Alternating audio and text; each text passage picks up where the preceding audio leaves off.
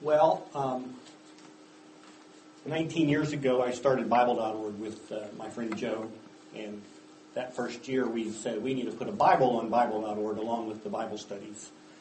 And we called the Zondervan folks and said, can we put your NIV up here? And they said, no, somebody might use it, not buy it. So we called Lockman Foundation. Can we put the New American Standard up there? And they said, no, same thing. You could pay $10 per visitor royalty like everybody else does. And we're like, oh, that's not going to work. So we decided in the fall of 95 that maybe we should just start a new translation because all the modern translations were too copyrighted and permissions were too hard to get. And so we hired a couple of guys from Dallas Seminary to be in charge of the project, and they hired 20-something translators, and like Don Glenn did Jeremiah, and Darrell Bach, who'd done Luke and Acts commentaries, did Luke and Acts, and Alan Ross had done commentaries on Genesis, so he did Genesis. So we tried to pick the guys who were experts on that book. So about a year later, I started posting the rough drafts online, and we had called it the Net Bible because it was on the internet. So we asked people, what should the NET stand for? Like NIV is New International Version, right? So we got suggestions like neo-evangelical trash. and we got letters, like emails like this. This seems awful loud. I'm going to turn it down.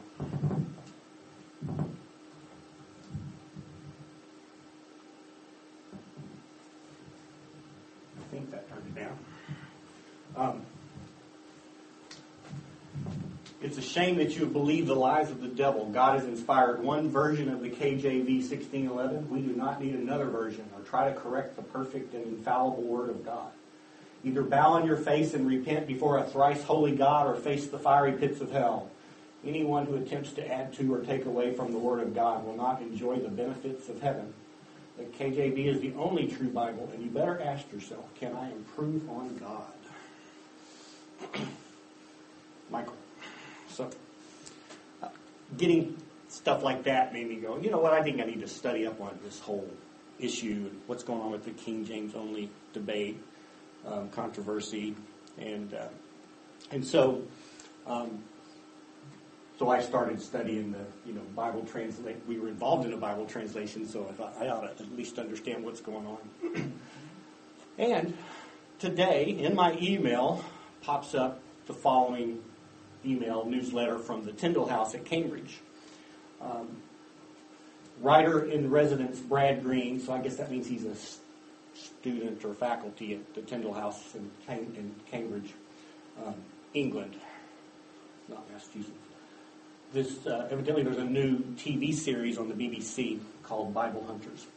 And he says, in search for Bible truth, the first of two recent BBC Bible Hunters documentaries, rugged archaeologist Jeff Rose travels on foot, motorcycle, and camel, leading the viewer to Egypt and beyond, following the various Bible hunters of the past.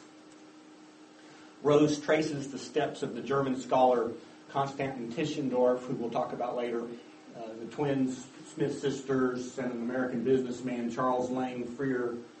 Says his argument is that they all made discoveries of ancient manuscripts which challenged the notion that the Bible was the unchangeable Word of God and shook the faith of the Christian world.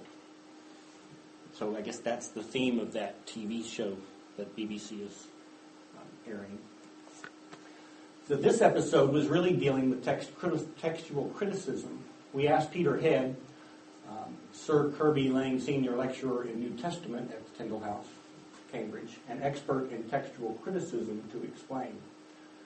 Textual criticism is the study of the manuscripts and other witnesses to the text of the Greek New Testament or any ancient literary text, with a view to both ascertaining the earliest form of the text and understanding its transmission over the centuries. It doesn't have a negative connotation of passing unfavorable judgment on the New Testament, but involves careful analysis of the available evidence. So that just showed up in my inbox about noon today, and I go, oh, this is perfect. This is exactly what we're talking about. And shows that this is a TV show that was aired last week. And so we're constantly going to be bombarded with these kinds of claims. And, when it makes the statement that, it shook the faith of the Christian world, it doesn't have to shake the faith of the Christian world if you really understand what's going on. But a lot of people don't understand, what went on in the transmission of the Greek text, all the copying process, and how we got our translations. And so that's what we're going to talk about. And of course, if they're unbelievers, they cannot understand that God, through the Holy Spirit and His power, was preserving the truth that He passed on to men. Yes, and we're going to talk about preservation in a minute. So you're right. And the King James crowd, there's a King James only crowd that says that the King James is the only inspired Word of God, and that somehow God superintended that whole process, and so it's all, it's inspired and inerrant in and of itself. Some people hold to the Greek, the Textus Receptus Greek text, that's inspired and inerrant, and so you have a lot of different things that are said out there. So by the time we're through with tonight, you'll understand this whole process, and when they make their claims, you'll hopefully be able to go, oh, okay, I know what they think they're saying. Now, if you like the King James, it's still in a good translation, and it's okay until there's no guilt by association. If I mention something that the King James only people say, so, if you've been using the same translation for 20 or 30 years, it's hard to switch. So we're going to talk about the text critical process and textual issues, and which raises the question of, are Bible translations reliable? And then next week we're going to talk about philosophical issues of translation, like gender-inclusive language, dynamic versus formal equivalence. Do you want a literal translation or not? And when you're translating the Old Testament, should you use what you know from the New Testament? Do you go back and, with your New Testament eyeglasses on, translate the Old Testament? So there's a lot of issues that different translations have different philosophies, and we'll work through that. So then you'll go, okay, I know what my Bible is doing. Now, we do need to talk about inspiration, inerrancy, and preservation. Inspiration means that God directed the authors. He used their personalities, their vocabulary, their situation, and they wrote it with their own words, but He guided them. So we believe that every word is inspired, and we think, it's important that He used this word on air for man instead of anthropos for man. We think it's important when He uses this grammatical construction instead of that grammatical construction. And so, for instance, when it says, go and make disciples in Matthew 28, I've heard preachers say, while you're going, make disciples. In everything that you do, make disciples. That's not what the grammar says. That's the same go as Joseph got in the middle of the night, where it says, get up and go to Egypt. It wasn't when you wake up at 10:30 in the morning, the soldiers are coming, go now. And so it's the same construction grammatically that says, go and make disciples. And so we pay attention to that. That's because every word is inspired. Inerrancy means that there are no mistakes. And we talked about, a few weeks ago, how maybe a different author's perspective, an eyewitness account, you might have differences. Okay, so those aren't mistakes. Sometimes we look at something and go, I don't understand this, and maybe we don't know the historical context well enough to understand it. Or, what we'll talk about tonight is maybe the scribes made mistakes when they copied the manuscripts, and so you've got mistakes in the text. And then preservation, God wouldn't go to the trouble of giving us His Word if He wasn't going to preserve it. Okay? But if we know that there are mistakes in the Greek manuscripts, and they differ, then we have to sit back and go, well, how does that affect our understanding of these doctrines? And so I think pretty much what you have to say is the original parchment that the apostle wrote on are inerrant. Right. But the copies are not. Okay? And the preservation is, he didn't preserve the original parchments, and he didn't even preserve the original wording. So what he preserved is, he preserved the doctrines. He preserved, even with all the mistakes, we don't have any changes in any of our doctrines. Okay. So we'll go through and see some examples of that. And we have lots and lots of manuscripts. So if you've got 4 different manuscripts and you've got a mistake in each one, there's no problem going back and going, okay, I know what that 5th word is, right? Because you can look at the different manuscripts and say, oh, I know what that is. Okay, that's kind of an oversimplification, but when you have a lot of copies, you can piece back the original with 99% certainty. So tonight we're going to talk about the transmission process and the Textus Receptus, the King James, and some of the archaeological discoveries. So what you have to understand, first of all, is that, this is like one of Paul's missionary journeys and showing where he went. And I don't know if you can read these, but here's Rome and Thessalonica and Corinth and Ephesus, Antioch, Jerusalem, Alexandria, Egypt. So, the apostles wrote letters and sent them to these churches that they visited, and then they would make copies of these manuscripts and send them on, and then more copies would get made. Okay? And that went on for, about 300 years until Constantine made the Christianity the universal or Catholic religion. And here's Constantinople. Here's Nicaea. And so you started having, now that Christianity was accepted everywhere, they started having these church councils to discuss heresies and what do we think about the Incarnation and the Trinity, Council of Nicaea, the Council of Constantinople. Those all happened in the 300s. And you got these schools of the scholastic schools, monasteries, lots of scribes copying manuscripts. And there were a lot of that going on here in Constantinople. And then you had a lot of that going on in Rome.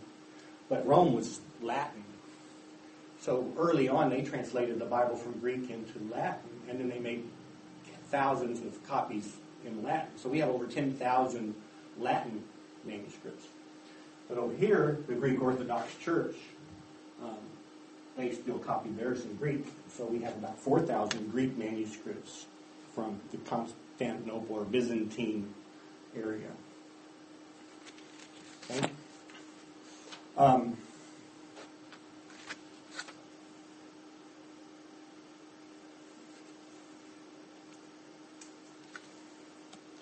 Now,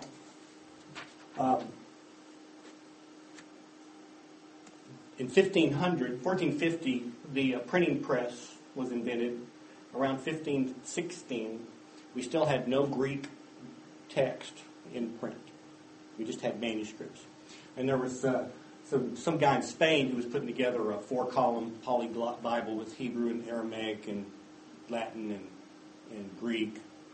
And this guy named Froben, who was a publisher, said, oh, that's a good idea. We need to get a Greek text out. So he goes and finds Erasmus and says, let's put together a Greek text and get it printed. We need to be the first one to the press.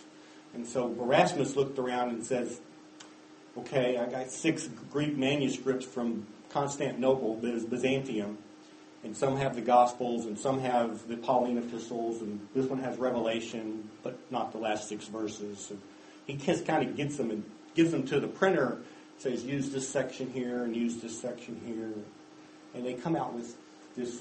The first Greek printed book was the Textus Receptus. Now, that means received text.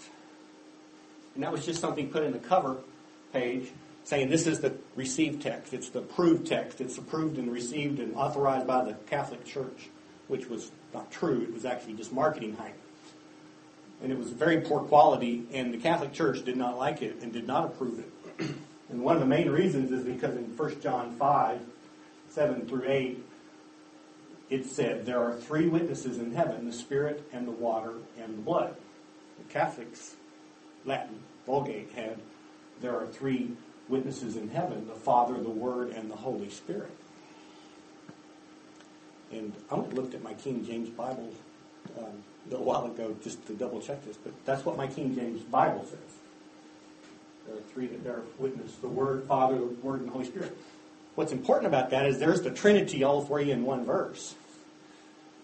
But that's not what was in the Greek manuscripts. And so Erasmus said, I didn't put that in because I can't find any Greek manuscripts that say that. And so in 1520, a scribe named Roy, who was in, I think, Oxford, actually made up a new manuscript of 1 John and sent it to Erasmus. And he goes, okay, well, now that I have a manuscript, he changed it. And in the third edition, it then said the second one there, and had with the Trinitarian formula. And then it became the approved text. So the Textus Receptus was not a very good text. It came from just a few manuscripts that were like 10th, 11th, 12th century from Byzantium.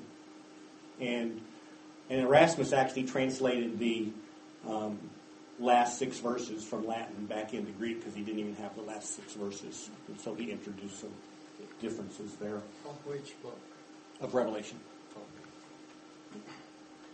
So then the King James is going to, his translation process begins. And they use the Textus Receptus and they use the Latin Vulgate. In Revelation 22:19, the Latin Vulgate says that refers to the book of life, but all the Greek text manuscripts say tree of life. And so when you read that verse, it says that if anyone takes away from the words of this book of prophecy, God will take away his share in the tree of life and in the holy city that are described in this book. So it says book there in the Latin and the King James. Well, the Latin word for tree is ligne, and the libre for book. So they're very similar. So somewhere along the way, probably got changed. Jerome did the Latin translation, I think, way back around 300 or something. So somewhere back there, that probably got changed. So that's why the King James would say book there instead of tree. Now, does that change the meaning? We talk about, we got changes, but both of those are talking about eternal life. Right?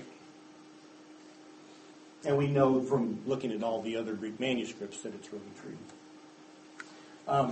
I said they used the Latin. In Isaiah 14:12, King James says, "How art thou fallen from heaven, O Lucifer, son of the morning? How art thou cut down to the ground, which did weaken the nations?" All the other translations these days say, how you have fallen from heaven, O star of the morning, son of the dawn. You have been cut down to earth, you who have weakened the nations. So they took Lucifer out and put star of the morning. Okay? What is Lucifer? Is that a name of Satan? Yes. It's actually the Latin word for star of morning, or morning star. And so when the King James guys translated that verse, they just used the Latin word and moved it over. And so we got a new name for the devil that we're really using a Latin word that means morning star when we say that. But it's stuck, and so that's where the word Lucifer comes from. Now, there's a King James only lady named Ripplinger that says that since Jesus called himself the morning star in Revelation, that we've actually replaced Satan with Jesus here. Okay? But that's kind of bizarre. But that's just some examples of, where the words come from, and for 400 years we've been calling, maybe before that if we count all the Latin, but we've been calling Satan Lucifer, but it's based on the King James just taking the Latin word and moving it over. Then in the 1800s, you remember that first article, it mentioned Tischendorf? Well, in 1844, Tischendorf is traveling around the Middle East, and he goes to Mount Sinai, and he goes to St. Catherine's Monastery, and he sees this basket sitting next to the fireplace with all this parchment, and they're rolling the parchment and lighting the fires with it. And he pulls one of these out and goes, "Oh, this is an ancient copy of the Septuagint, the Greek translation of the Old Testament. What are y'all doing?" They go, "We got a room full of this stuff." And he goes, "Show me." So he goes back and he's looking through their stack of stuff, and he finds a complete Greek New Testament that we call Sinaiticus, and it's the whole New Testament, and the date is 350 A.D. Okay, and so it was quite an extraordinary find. And so over the course of the next 1800s, 1900s, even today, they still are finding Greek manuscripts. Dan Wallace, who's a Greek professor at PTS, has an organization called the Center for the Study of New Testament Manuscripts. And he goes over, he's been to St. Catherine's Monastery, and he goes over to Turkey and different places and looks through all these old records with a real high-resolution camera, and he's photographing all of these things and putting them online. And they use special lighting, and sometimes they'll find where there's a manuscript underneath the manuscript. And so they can use special black light or infrared and go, "Oh, I can now read what's underneath." It's really hard to read. But I think he just recently discovered some fragment from the Gospel of Mark or something like that. So he's actually found a few Greek manuscripts. So we use numbers like 5,500 manuscripts. 20 years ago, I think the number's over 5,800 manuscripts that we have now. So we were finding these manuscripts in these older manuscripts we're finding in Egypt where it's dry. Okay, Antioch, Turkey, the manuscripts that they have from, and they're old. They go back to 200 A.D., 100 A.D., and they look a lot like this. You see how they're narrow columns, no spaces. They just continue the word on the next line. You know what that manuscript is? Can you read that?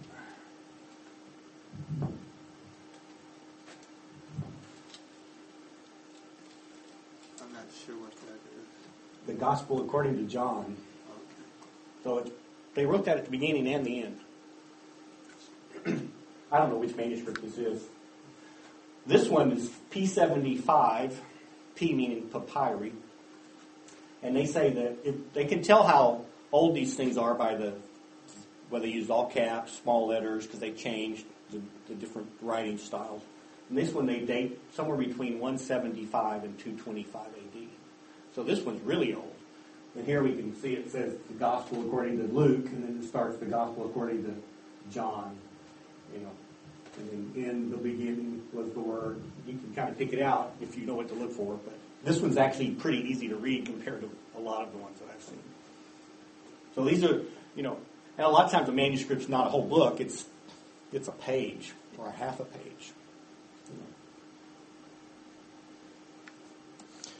So when we start finding all these manuscripts, then we have this process called textual criticism where we compare them and say, what does this one read and what does this one read, and then we see differences. And this process has been going on. It went on with Erasmus. Stephanus took Erasmus's Textus Receptus, and he compared more manuscripts to it and made notes saying, I think should be this way. And then I think he actually added the verse numbers into the text. And then Theodore Beza, he had a version, and it was actually his version of the Textus Receptus that the King James guys used. But they continually just reprinted the Textus Receptus main text without changing it. And then a couple guys named Westcott and Hort came along in around 1881, and they came up with something they called a critical text. And they used a different method for trying to figure out which was the best manuscript. And the question is, how do you find best? Is best the oldest, or is best the mostest? So let's take we have an original document. It gets copied 3 times. So we got 3 copies, right? And then this one gets copied again. And so it's maybe that document that we had that's from 175. Okay? So this one gets copied a couple times, and then that copy is copied 4 times. So we have maybe some manuscripts from around 400 AD. But over in Byzantium, they made copies, and we have now a whole lot of copies of that. But these are from 200 AD, 400 AD, 1200 AD. So if I've got this manuscript that says X, and this manuscript says X, and all of these say Y, do I go, I got 100 Ys, and I've only got 4 X's? Who wins? What would be your logic in that situation?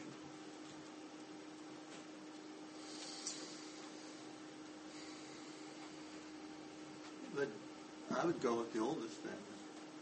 Yeah, what if somebody changed this one? And would it matter if you had 100 Ys? If this one was changed from X to Y? So these don't really count as 100. They count as one family. And so what the Westcott work people said was, those 4,000 manuscript equals 1 vote. And that one manuscript we found in Mount Sinai, it's equal to 1 vote. And then those 4 or 5 that we found over in Alexandria, Egypt, they equal 1 vote. Okay? And so what's important to consider is, it's obvious that these all came from the same grandparent manuscripts. But if you have a document right here from 300 or 400 AD, and one over here from 600 AD, what are the chances they were copied from the same parent? Okay, so geographical distribution is something to consider too. Does that make sense? So, if I got a Xerox machine and ran off 1,000 copies of the wrong letter, that doesn't really improve my argument any. And so because of the 4,000 manuscripts over here are from Byzantium, the majority of the manuscripts are from Byzantium. That group of manuscripts became called the majority text. Okay? So sometimes you'll hear that phrase. So does everybody have any questions about the copy process, the distribution, the numbers?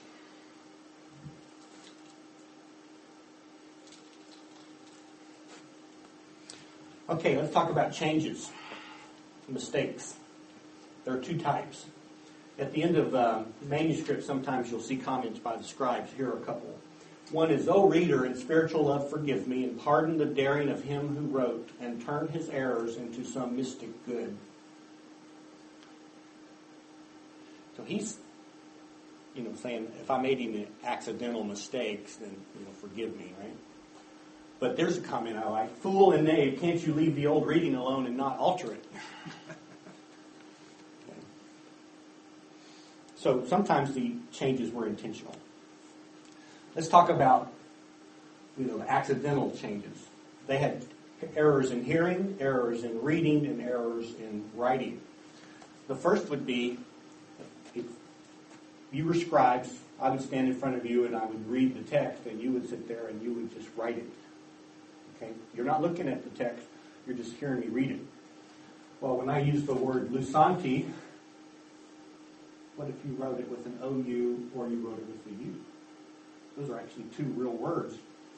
One means washed and one means freed. And so in the verse, I didn't write down the reference, but unto him that loved us and washed us from our sins is in some manuscripts. And in other manuscripts it says, and freed us from our sins. Which is original. How would you tell?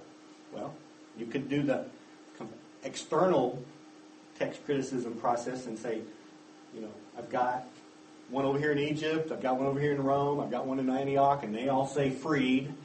And I have a bunch in Byzantium that say washed. Okay? So, in that situation, I'd go with the oldest. But there's some other things. What about the context? What if he's been talking about water imagery or blood imagery? Okay? Maybe the washed fits the context.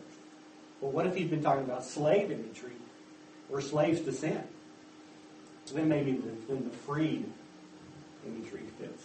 Okay? So those are the kind of things that you would be looking at when you see a mistake. But does it change the meaning any? It really doesn't. So. Another would be mistakes in reading. And you've probably done this yourself, but if you're copying and you're writing this and then you go back to the next phrase and you write that, and then you go back and you jump down to here because those are the same. You actually leave this whole line off. Okay? And you saw those narrow columns, So you see the same 3 or 4 or 5 or 6 letters in a row, 2 lines down, and sometimes their eyes would jump. So you'll have a manuscript that would be missing the one phrase or series of letters, and you're like, this doesn't make sense. What's going on? Usually you have another manuscript, though, and you can figure that out.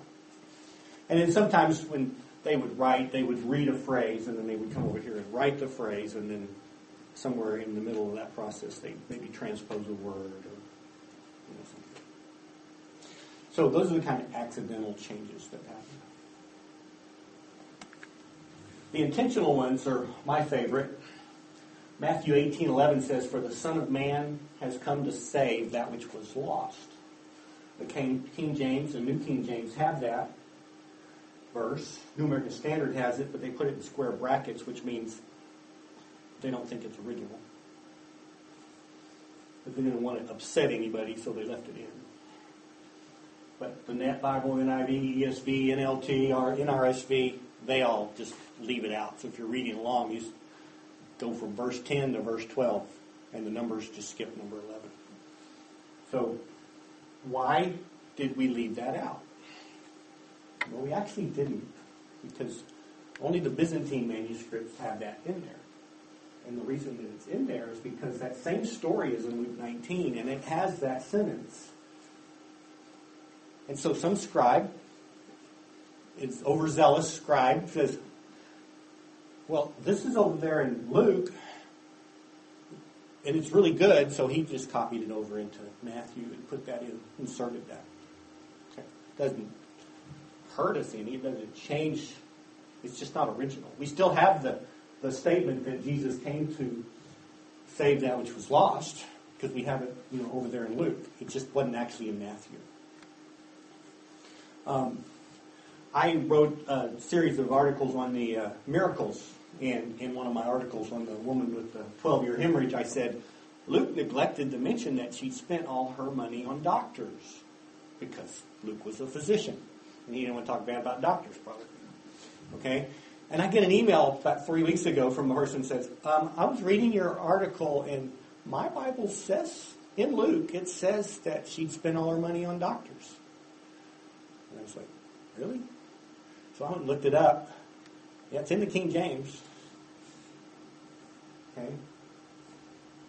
Well, again, the Byzantine scholars, scribes, they saw it over there in Mark 5:26.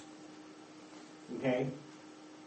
It says, now a woman was there who had been suffering from a hemorrhage for 12 years. She had endured a great deal under the care of many doctors and had spent all that she had. Yet instead of getting better, she grew worse. So some scribe knew the story from Mark and added that little detail into Luke. But when you look at all the older manuscripts, it's missing. I like this one. Jesus is talking to the woman at the well, and he says to her, go call your husband. And she says, I don't have a husband. And he says, correctly you have said, a husband I don't have. Well, 2 manuscripts they found changed this. One of them had a problem with Jesus misquoting the woman. And so they changed it from a husband you don't have to I don't have a husband. Because he got the word order wrong. He got the word order wrong because he's probably saying, yes, lady, there's somebody at home, but he's not your husband. You know, his emphasis is on the word husband. A husband you don't have. Okay? But they felt like he was misquoting her.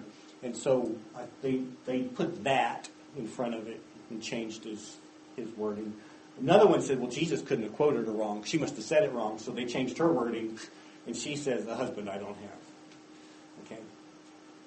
But it's easy to go back and identify, what's original. It's interesting to see the kinds of changes that they made. King James has God was manifested in the flesh. The Net Bible, New American Standard, most others say he was revealed in the flesh.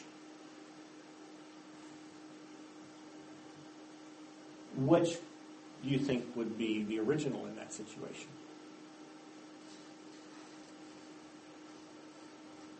Dale Ripplinger says we're trying to take God out of the Bible, and so we've changed the God to he. Mm-hmm. But we were very inept at that, left a lot of gods in, so that's probably not the right answer. If you were a zealous scribe and you were copying this, what does the he mean? Who does the he refer to? Jesus Christ. Yeah, it refers to God, refers to Jesus Christ. So, in order to make it clear, probably just change the he to God. Okay? So, we're not trying to take God out of the Bible. It's just we go back and look at these other manuscripts and go, these have he, these have God. Why would someone change this? It's not a conspiracy to take God out of the Bible. It doesn't change the meaning. If you read the whole context, it's obviously talking about God. So, anyway, those are the kind of intentional changes.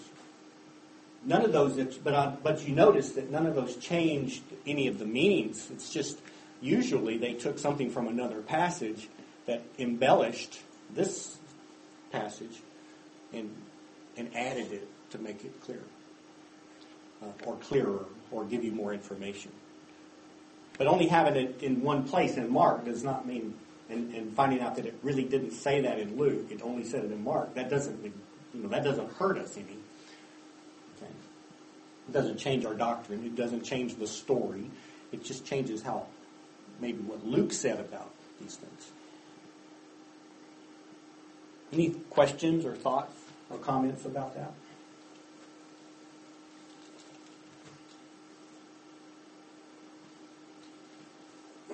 Could that be applicable to Ripplinger's claim that the blood was left out of passages, meaning they don't want to be specific about being the blood of Jesus that cleanses from sin or whatever? Would that be another example of Yeah.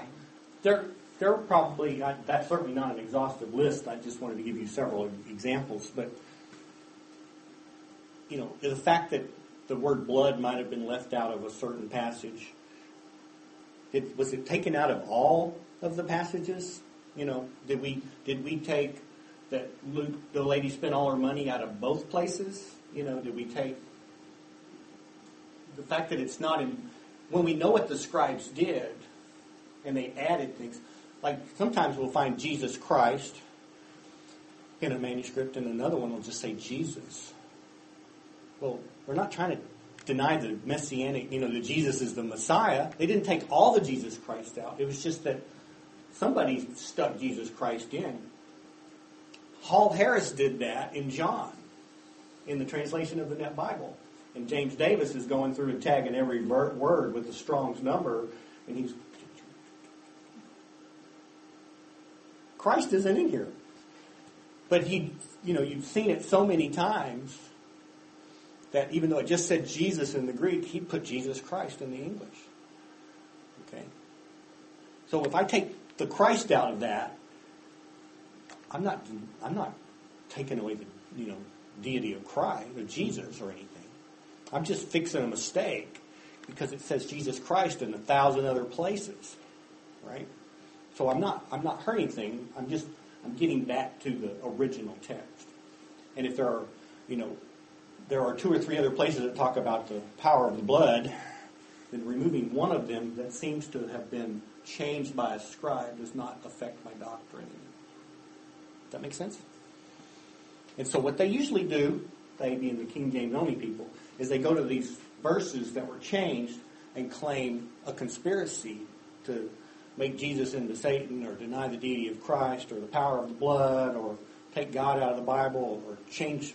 There's one verse that says worship in spirit, in truth, and the other versions, another one it says another place worship God in spirit and truth. No, it says worship by the power of God versus worship God. She says we're trying to keep people from worshiping God because we changed it from worship God in the spirit to worship by the Spirit of God. I mean, that's not what's going on.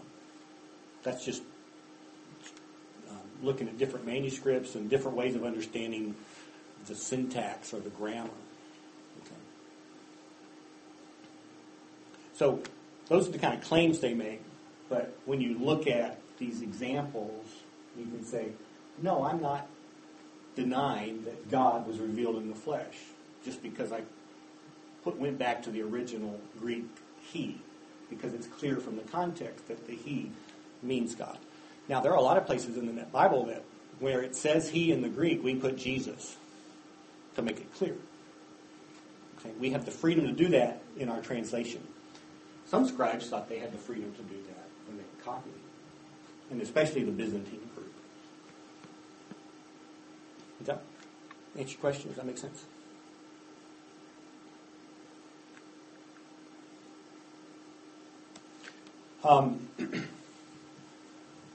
The majority text, we mentioned that earlier. There are not a big crowd, but there are a few people and good people that believe that the majority text is the best Greek text. The majority text is that Constantinople Byzantine pile of 4,000 manuscripts, right? And so their assumption, the reason for believing that is that they think that God would preserve His Word in the majority of manuscripts so that it would be available.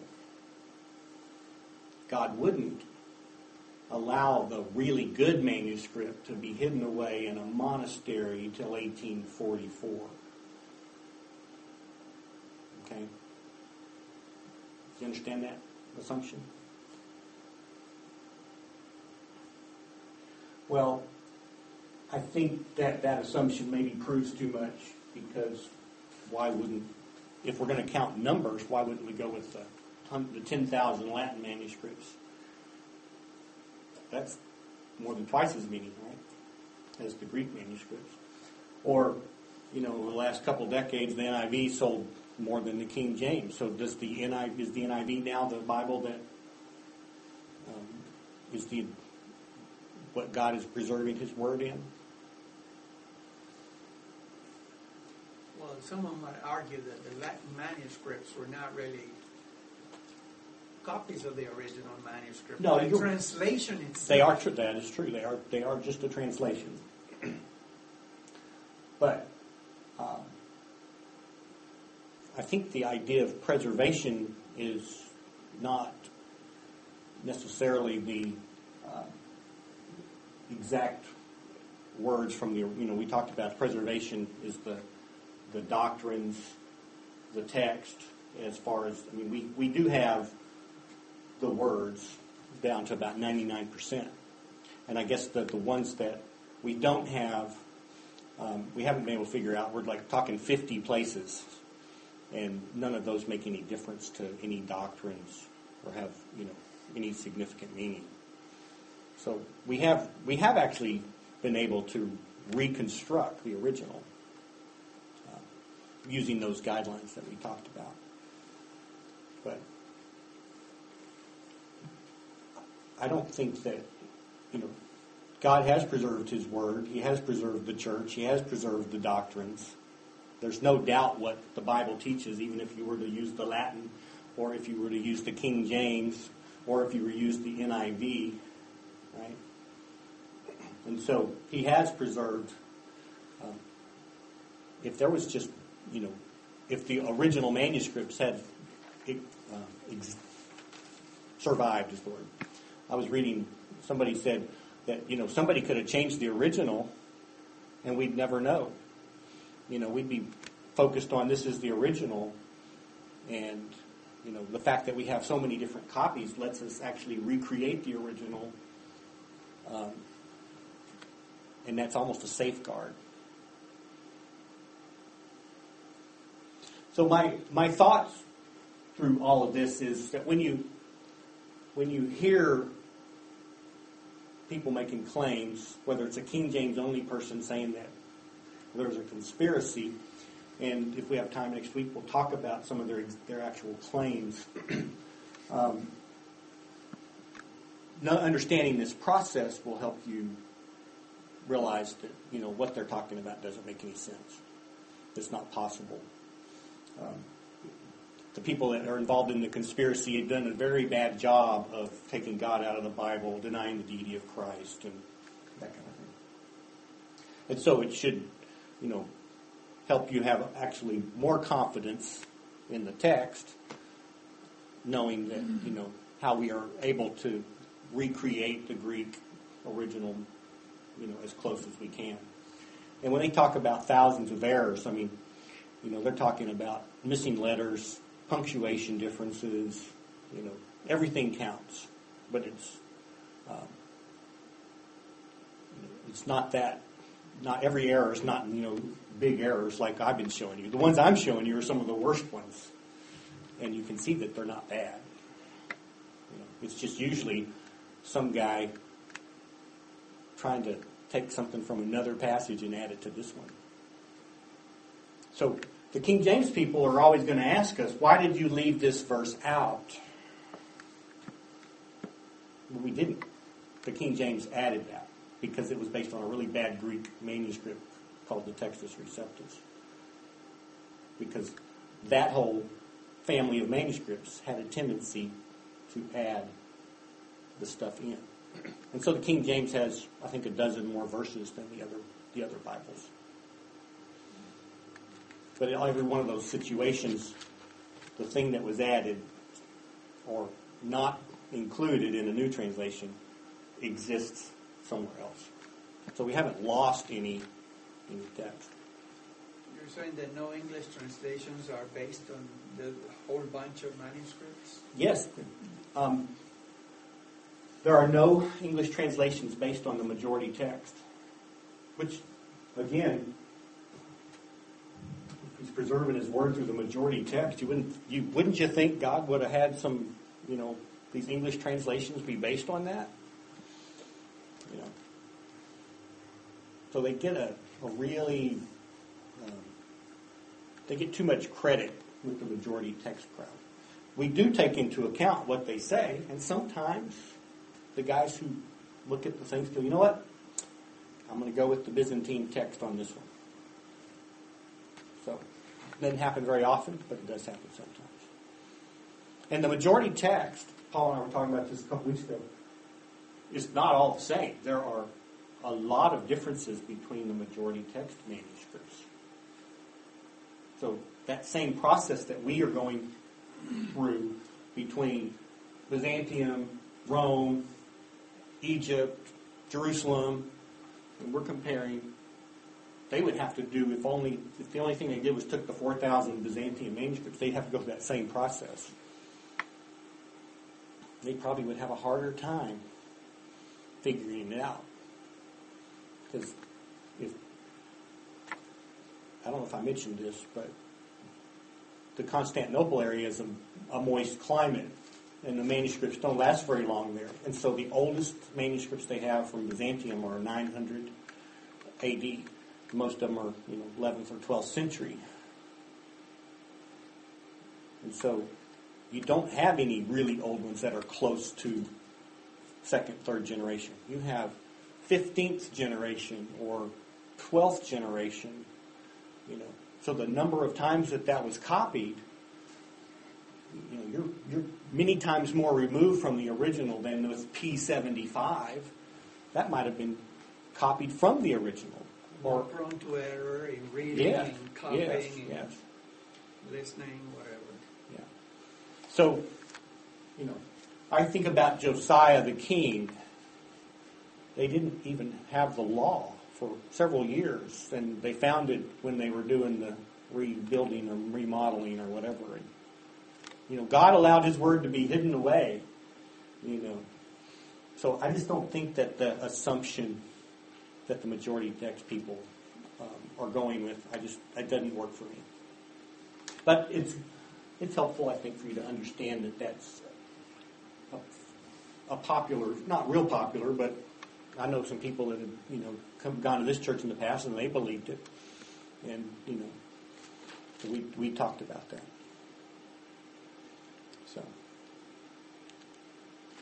next week we're going to talk about the Bible translation theory, gender-inclusive language, the Old Testament, using the New Testament, the formal equivalents and all that. So, any questions?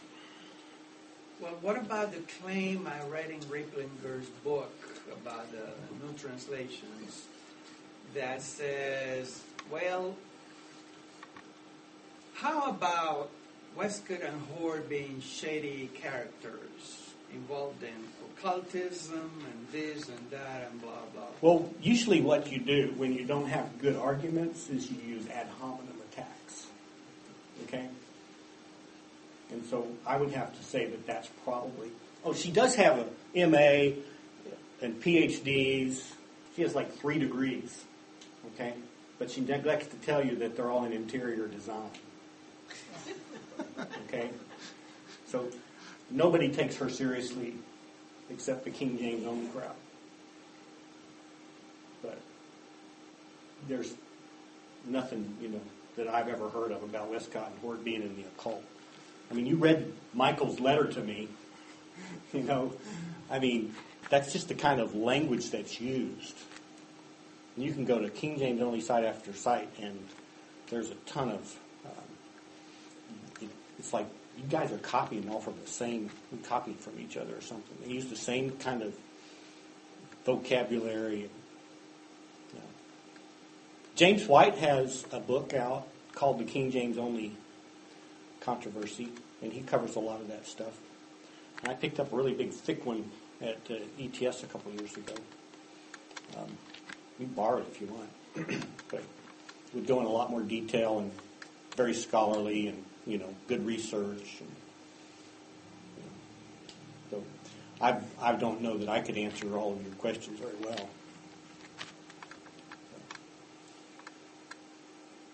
Do you have any comments on the translation by Jay and Darby? Yeah, we will talk about that next week. I think I give the warning, beware of Bible translations done by one person. Although that would be one of the better one-man translations, you still are going to possibly be subject to his biases, theological biases. So certain passages he may translate a certain way. And so overall, I'm sure it's great. There just may be some passages where maybe he takes he translates it based on his dispensational view. Where with the Net Bible, we were very careful to not go dispensational or covenant in our translation. When we sent it to guys who were at Gordon Conwell, or big covenant guy, and said, check out our translation, and the guy comes back and says, this looks very even-handed, the way you've translated these things. So a single guy doing something, doesn't have the checks and balances, maybe. So. Any other questions?